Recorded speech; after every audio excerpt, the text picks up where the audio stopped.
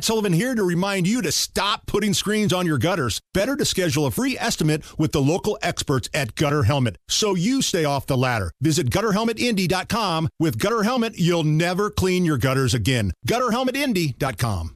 Crime, punishment, judges, legal stuff. So this is a headline from Indianapolis via Fox News. This got national attention, what happened here. This man's dude mugged a woman at gunpoint, then slid into her DMs to ask for a date. Oh, no. She was shaken up, obviously. She's being robbed outside of her house. And then the suspect, the guy, wanted to message her on Facebook and ask her out on a date. Here's Amber Barron telling her story to RTV6. I had a man come up to me and try to rob me at gunpoint after I had got off work late one night. Court documents state Boyce then pointed his gun at her and told her to add him on Facebook. And I thought maybe if I added him on Facebook, that would be it, and he'd leave, and he did. Court documents show after that friend request, he left.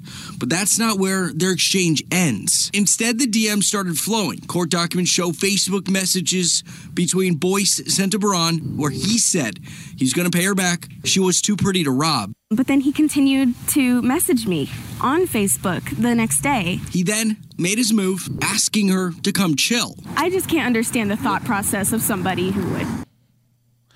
And he was ultimately charged in the armed robbery, held on $7,500 bond. Here's what everybody needs to know about Damian Boyce. Just a week before this armed robbery, he was arrested for a separate armed robbery on June 12th.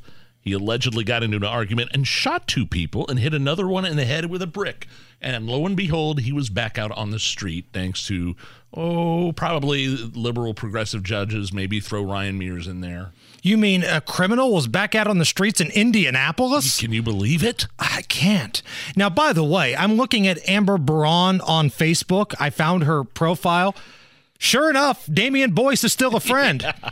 Wouldn't you have blocked this dude by this point? I may have gotten rid of that friend request. And if you have been blocked by Amber Barron, how horrible are you that you have been blocked, but Damian Boyce is still a friend of hers? It's the Hammer and Nigel Show.